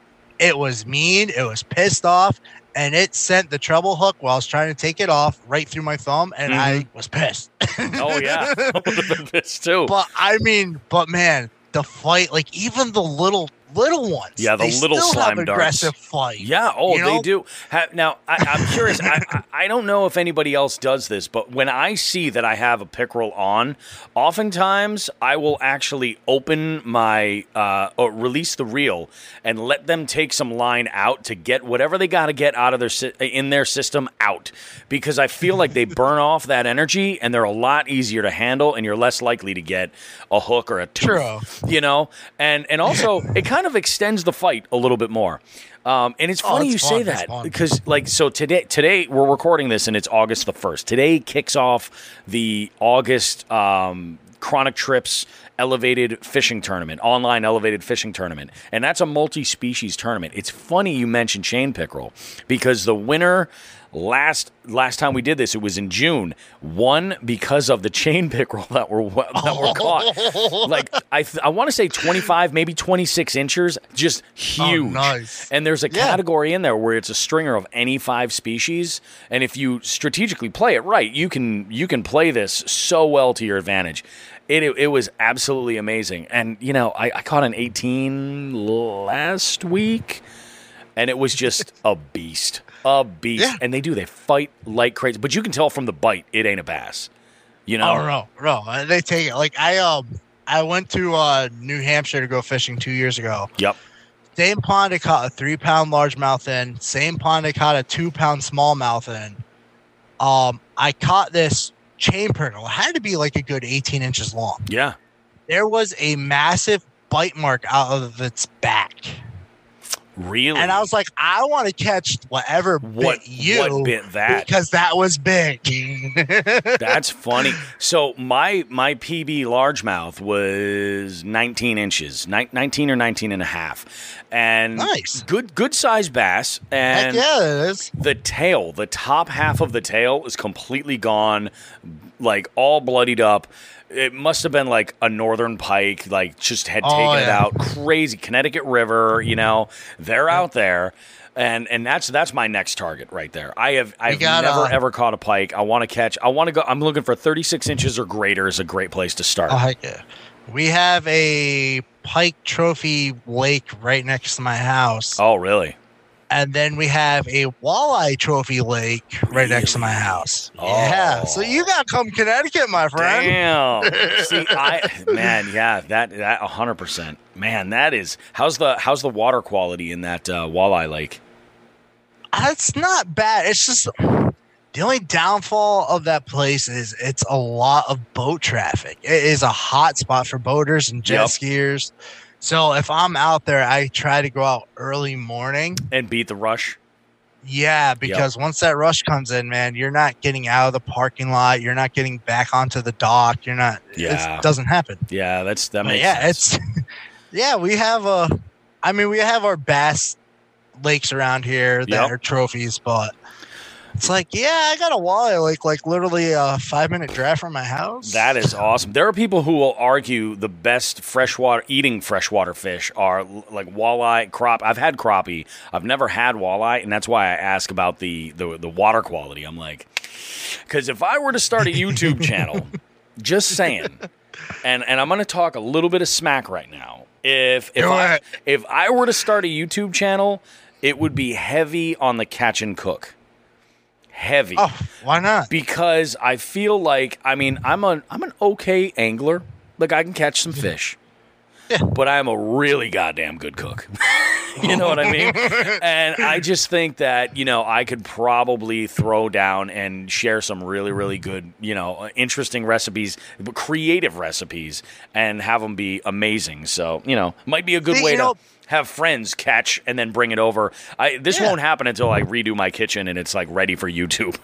But, we'll get there someday, maybe. But back to the whole adding a spicy flavor to having a YouTube channel. Yep. That would be your thing. That's exactly it. The only time you see catch and cook is when these, YouTubers have done it all, and they're like, let's do a catch and cook today. Yep, and it's a great idea. Channel was always catch and cook. Yeah, shoot, that'd be awesome. You're like, so today we're doing Southern style fried catfish. Yep.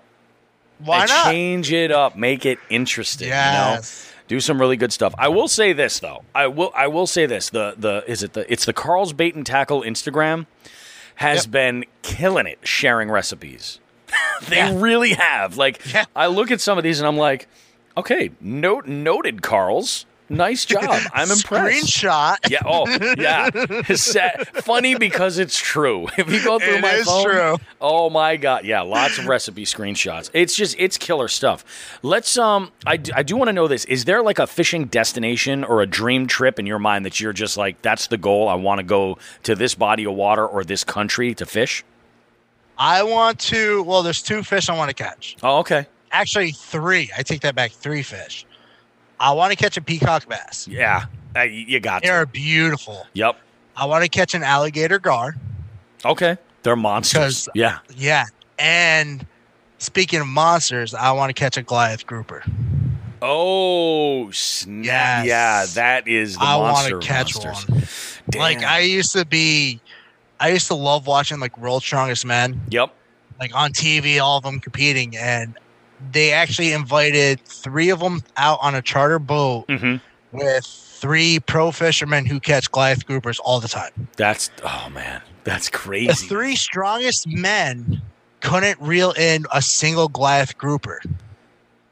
These giant mountain of muscle monsters couldn't reel one in. And the pro fishermen, who are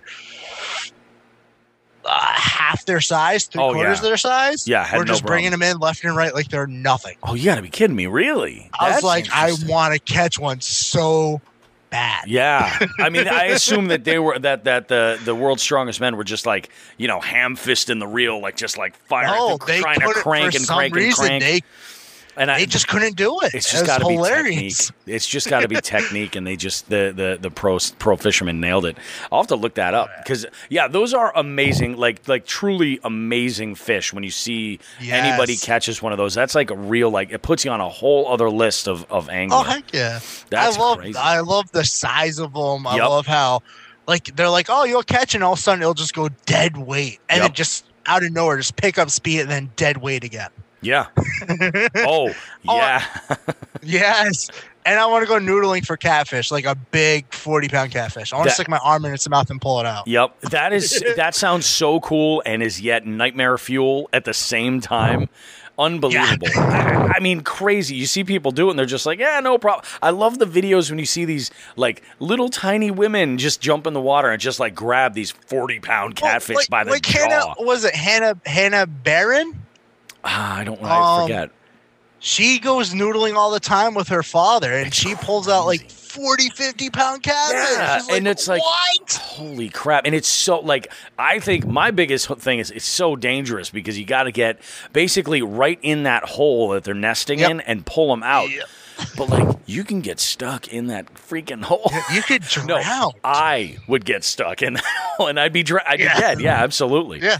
Oh, I will tell you, I'd love to. The one thing about traveling that kind of, like, as a New England guy, I don't know how I feel about fishing where there's gators nearby. Yeah. I know plenty of people are into it, and it's fine for the most part. But, like, it's not something I'm experienced with, No. It's, I don't know. Dude, like, man, watching some of the YouTubers, like, down south, they'll be like, yeah, I'm fishing in a gator-infested water, and they'll be paddling around, and all of a sudden you'll see a gator pop up, and my reaction is like, nope. Yep, exactly. Nope. It's like that Danny DeVito gif when he's like, nope, nope. I'm like, around here, I'm like, what do we have to actually fear? Maybe a bear once in a great while? Yeah, and I mean, up north is a bull moose in the water? Yeah.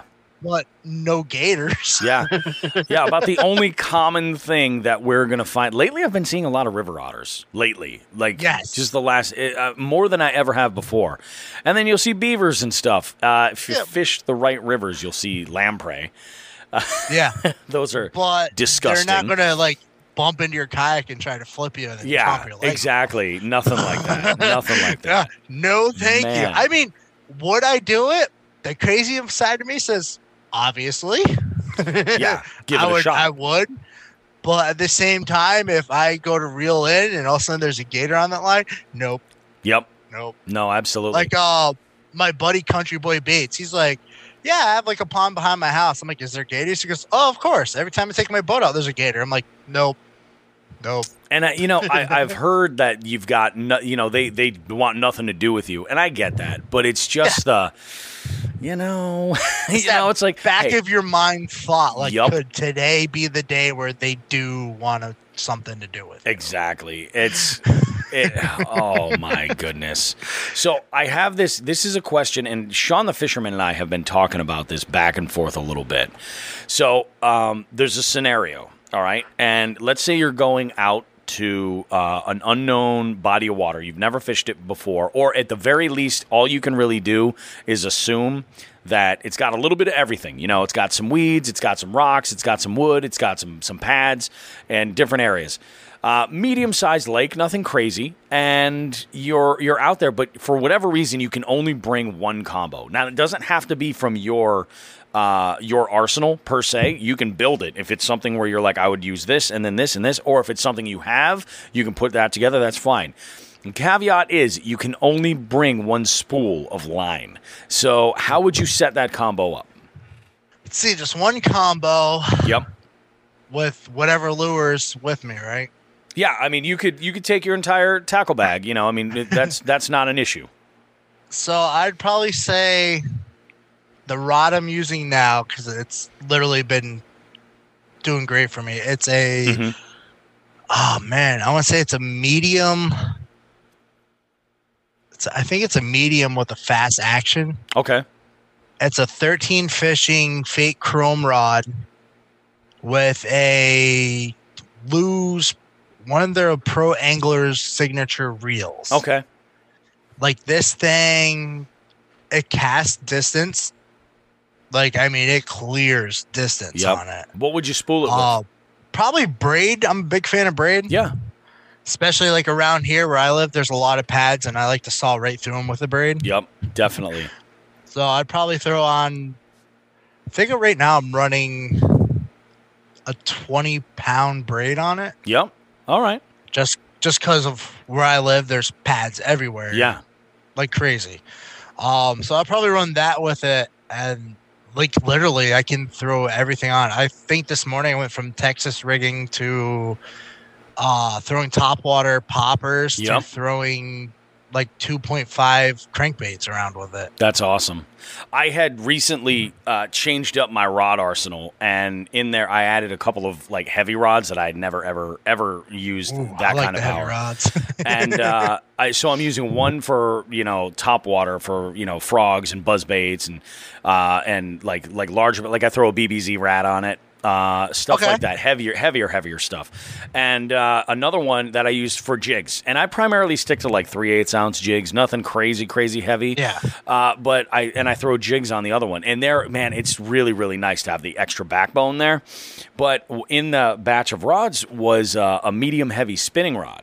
And I have the same rod in a medium in a medium power, and that's like my finesse rod. I kind of use it all around for everything. I'll throw crankbaits on that because I do like a little bit more play on a crankbait rod. And even being spinning a spinning combo, it works great. So what I did with this other rod was I tried to kind of construct like exactly that, like one rod, and I'll probably use it tonight because my wife wants to go for a walk on this trail, and there's a lake around. I'm not going to bring all 4 or 5 of my rods with me. I'm going to take this one, and I'll fish here and there as we go.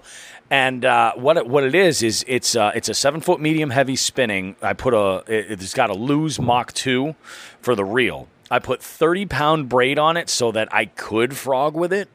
Yep. It's a little bit lighter than I would necessarily like, but I put it to the test, and I was like, it's funny. It was the first bait you mentioned, a weightless Senko, weightless 5-inch stick bait. Popped one on there, and it casts like a dream. I'm like, the braid falls right off the reel. It's beautiful, and it's because it's spinning gear. It allows me to tie a leader, and that knot's not a problem. Not a problem at all. So I'm able to throw that around. And then I caught a little dink on it, and I just said, screw it, we'll give it a go, and we'll try something a little heavier. And I caught a jig fish on it. I probably upgraded that fish by like 2 pounds.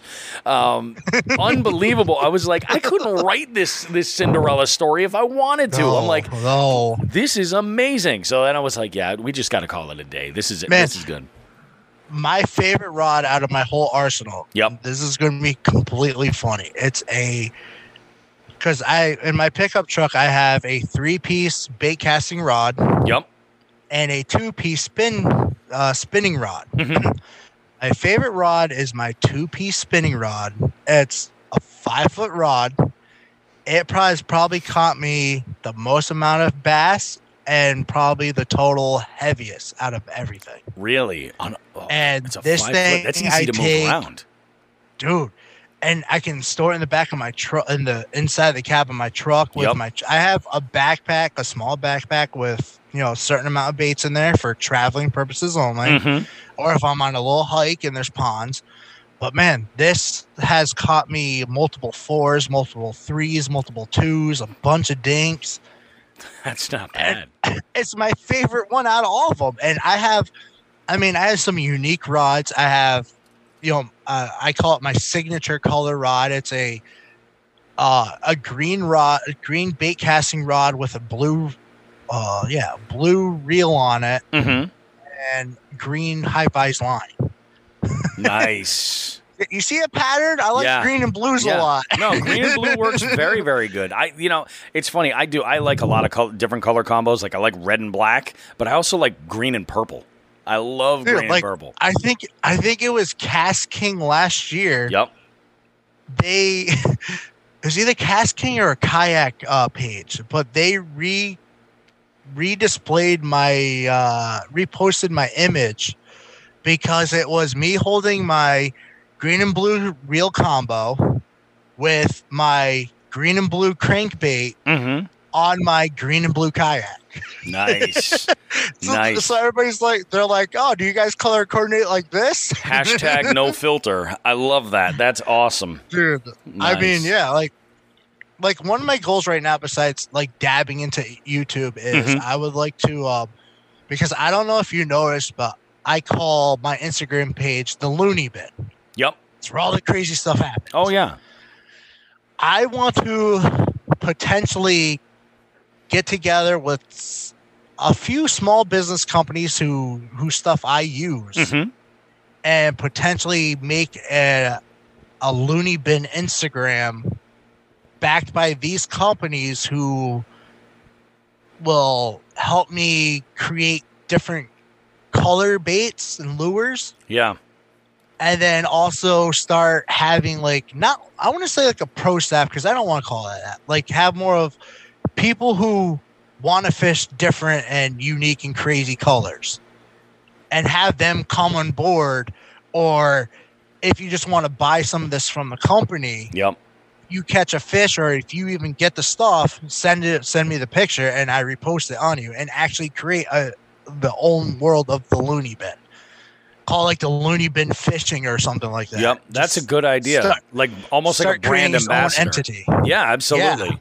Yeah. Start creating like its own entities. Like I actually have a lot of things in the works. Like right now, working on version 2.0 of the Lunatic decal, which is going to be amazing. My buddy Anthony over at Lunker Lab is going to be creating it for me soon. I want to do more business with like Damien at Stretching Lines, more business with my buddy Chris over Southern Terror Tackle. Like start incorporating all these little businesses that I love to use and start building this unique style fishing that I started 3 years ago, and start branching it out more. And just having a lot more fun with it. That's a great idea, because you can get, and that's the beauty about the smaller, more like hands-on companies that are producing products, because you can collab with them on certain stuff, and you can do we're gonna do this. You come up with a color line or something like that, and incorporate it to either Stretching Lines or any of those companies. And you're like whatever they work in. It's like you kind of develop the patterns and stuff, and that's how you get like creativity and innovation, and it all kind of just works together to make stuff that's just really awesome. And you can get a lot more people using stuff that maybe they never planned on, if you are able to kind of lump it together and show that it's getting results. Yeah. And that's huge. And I don't want to keep, if it does happen, I don't want to keep the colors strictly like the vibrant colors. Like obviously add in the natural stuff too. Oh yeah. But I mean, just like a lot of people don't realize like how my brain works, because they say, oh, it's the Lunatic, he just does, crazy stuff. They don't understand that I build my kayaks from, I buy a kayak, I customize the whole thing. I do all the detail work. I do all the work to my trailers. I do all the work to my boats. I edit my photos. I do everything. And they don't realize that my brain process, because the creativity I possess, it's always looking down the road towards the future. And, the next thing. Yeah. Yep. And I'm not one of those people, like I used to be back when I was sane, where I would hesitate a lot to pull the trigger on stuff. Yep. And now I'm like, you know what? I don't know if I'm going to fail or succeed, so I'm just going to pull the trigger and see what happens. You got to do it. Yeah. I tried, And that's like why, I don't know, I think that's why like Damien and I are such good friends, and all these other guys are such good friends, because it's like, I'll say what I want to say. I do what I want to do. So I'm a little unhinged and a little crazy. Oh, well, at least I'm not boring. It makes it, that's exactly it. At least you're not, it's really true. There was something I shared not that long ago about by Gary V.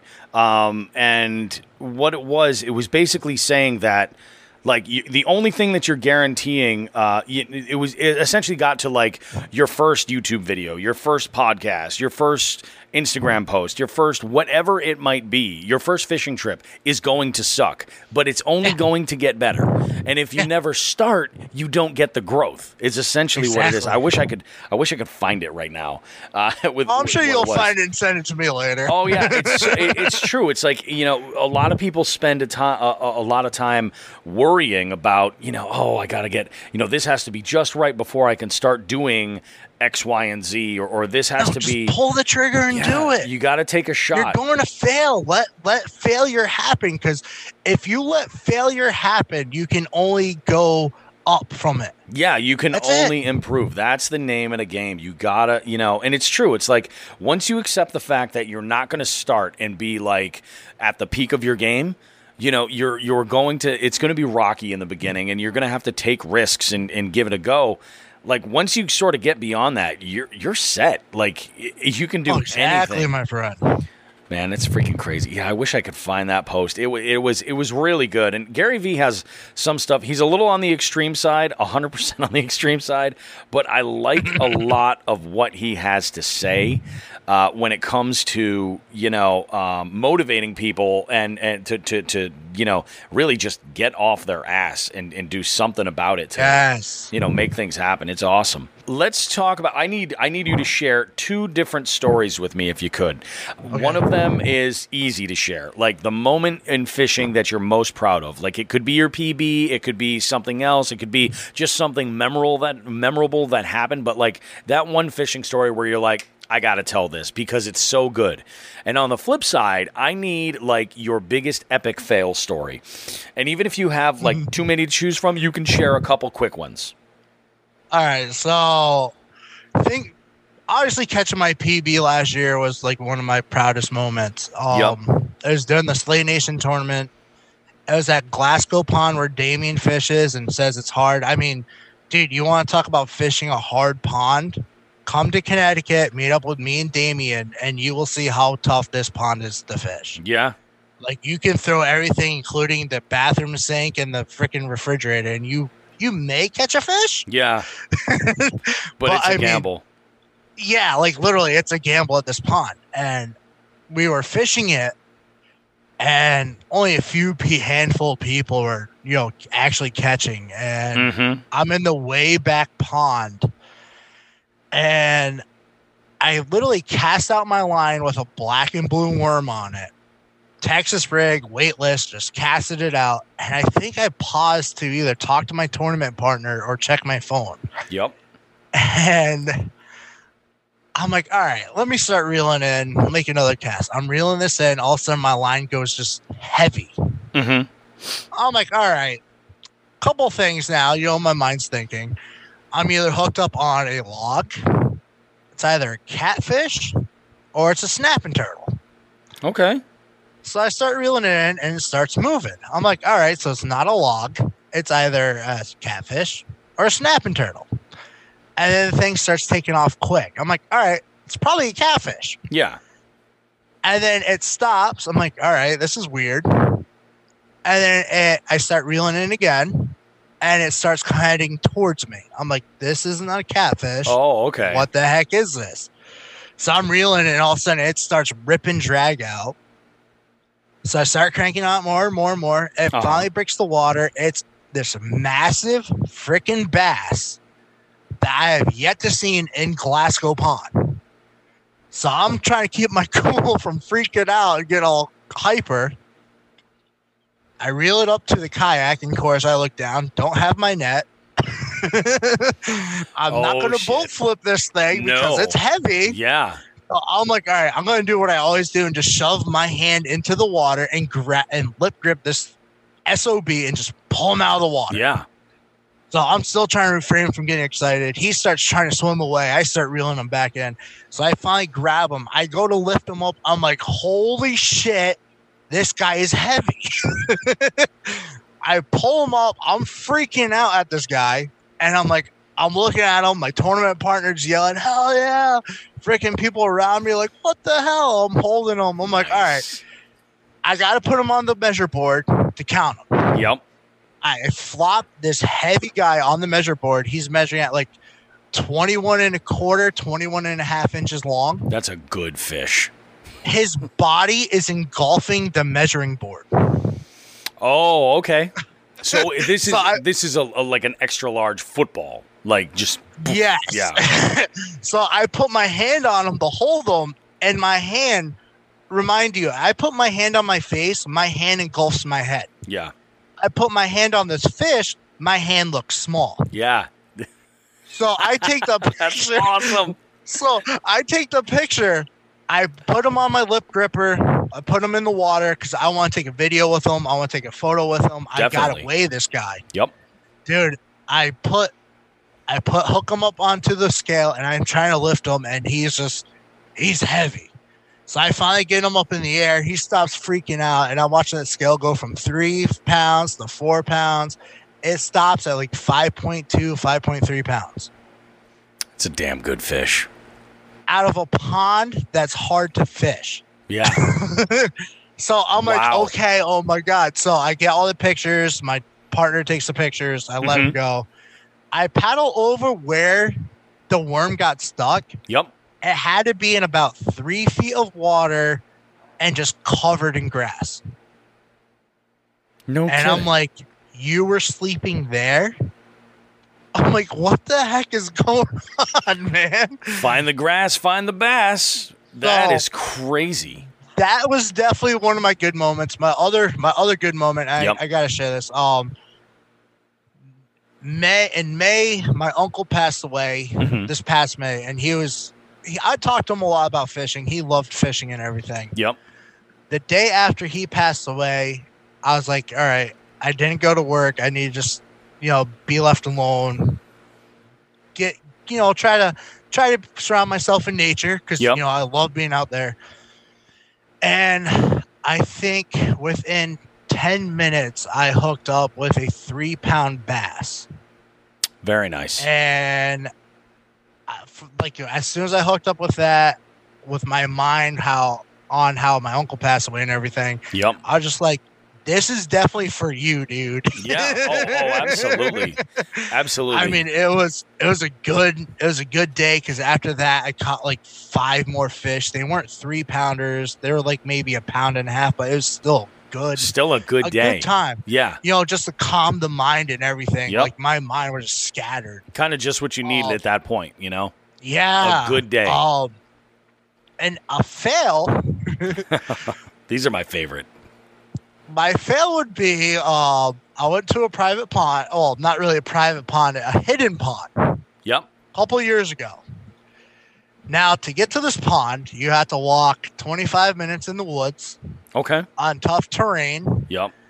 Over rocks, boulders, everything on trails. So, obviously, I'm not bringing my kayak in there. Yeah. I purposely bought an inflatable kayak. Oh, all right. Which, dude, it held 500 pounds. It maneuver in the water, no problem. Mm-hmm. I shit you not, I caught a 6.5 pound largie. Really? I know it was 6.5 because he weighed out on my scale at 6.5. Okay. I go to take a picture. He decides to flop off the scale. Oh my God. With doing so, out of aggravation, I kick my rod, which causes the hook to pop my inflatable kayak. This is why I never ever looked into inflatables. Oh my God. So I'm watching this guy swim, and I hear air come out, and I look down, and I see it's the trapper tackle hook. Oh, okay. And it's fully embedded in the inflatable. Yeah, that's rough, man. Oh. So now that is rough, man. Dude, I had to paddle my ass off back to shore, which was probably a good 25, 30-minute paddle. Jesus. And on top of that, be aggravated that I lost a giant fish. Yeah. That was caught on a are you familiar? You're familiar with Big Bite Baits, right? Oh yeah. Yep. They have a worm called the crime scene. It looks like a blood red. Okay. With a lot of flake in it. Yep. I caught him on that, which I love that color worm. But the fact that he decided to be like, yeah, I don't feel like being shit on social media. Oh, Jesus.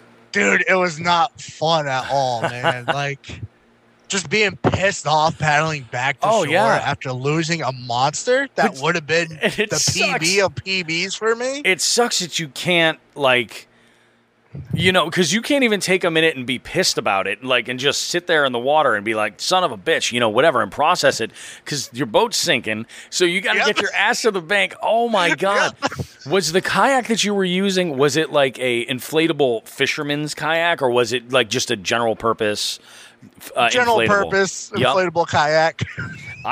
It's so funny. I have a listener who I've had conversations with, and he's all about the inflatables, and I'm like, man, it's just something about having hooks in the boat in an inflatable just bothers me a little bit. Like, oh, it's tough. Dude, there's the reservoir I was telling you earlier, like in 2016. Yep. So past 2 years, that place has been pressured because everybody's been going there. Oh, yeah.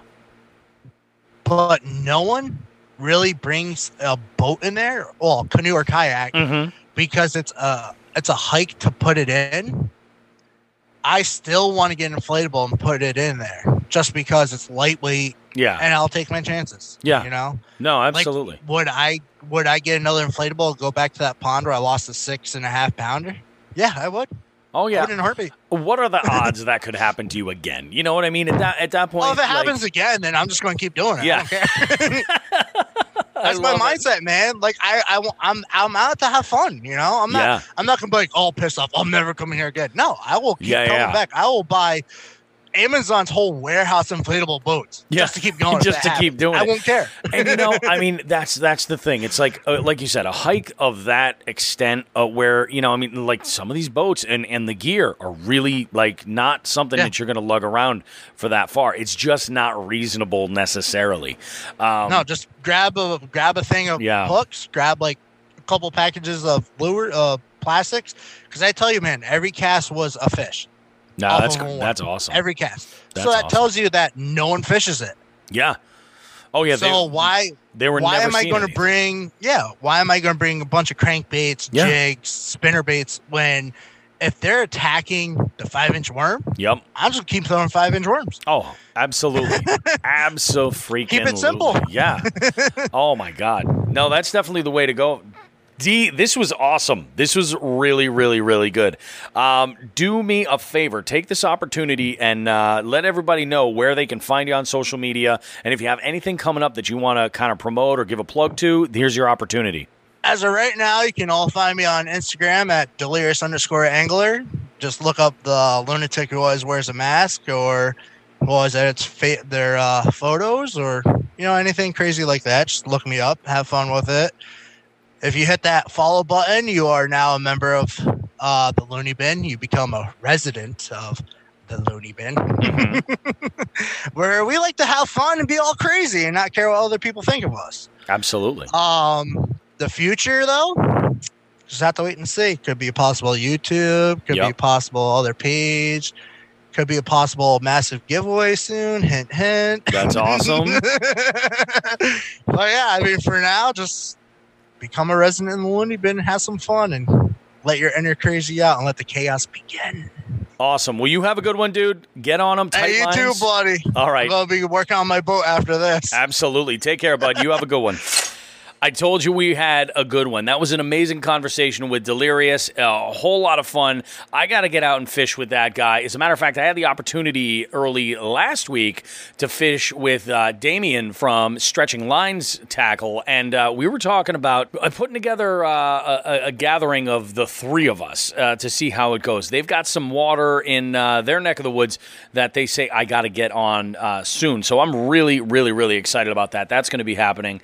Looking forward to a bunch of really good stuff fishing-wise. Want to throw out there that I have... I'm going to be doing a review on a new reel.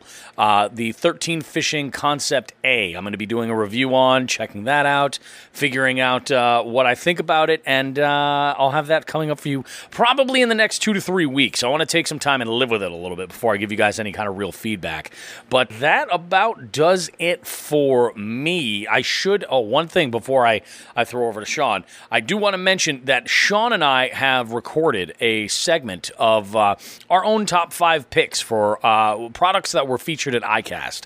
Some things that we just that caught our eye and were like, this is something that I think would be cool and is interesting and worth taking a look at for one reason or another. That is going to be released as its own episode later this week. So you can look for that. You'll get a notification if you're subscribed to us on Apple Podcasts or on Spotify, anything like that. You'll get a heads up that it shows up, but keep an eye out for it. It's pretty good stuff. We will also be having additional content, including video, available on an upcoming Patreon for Jigs and Bigs. That'll be moving over there.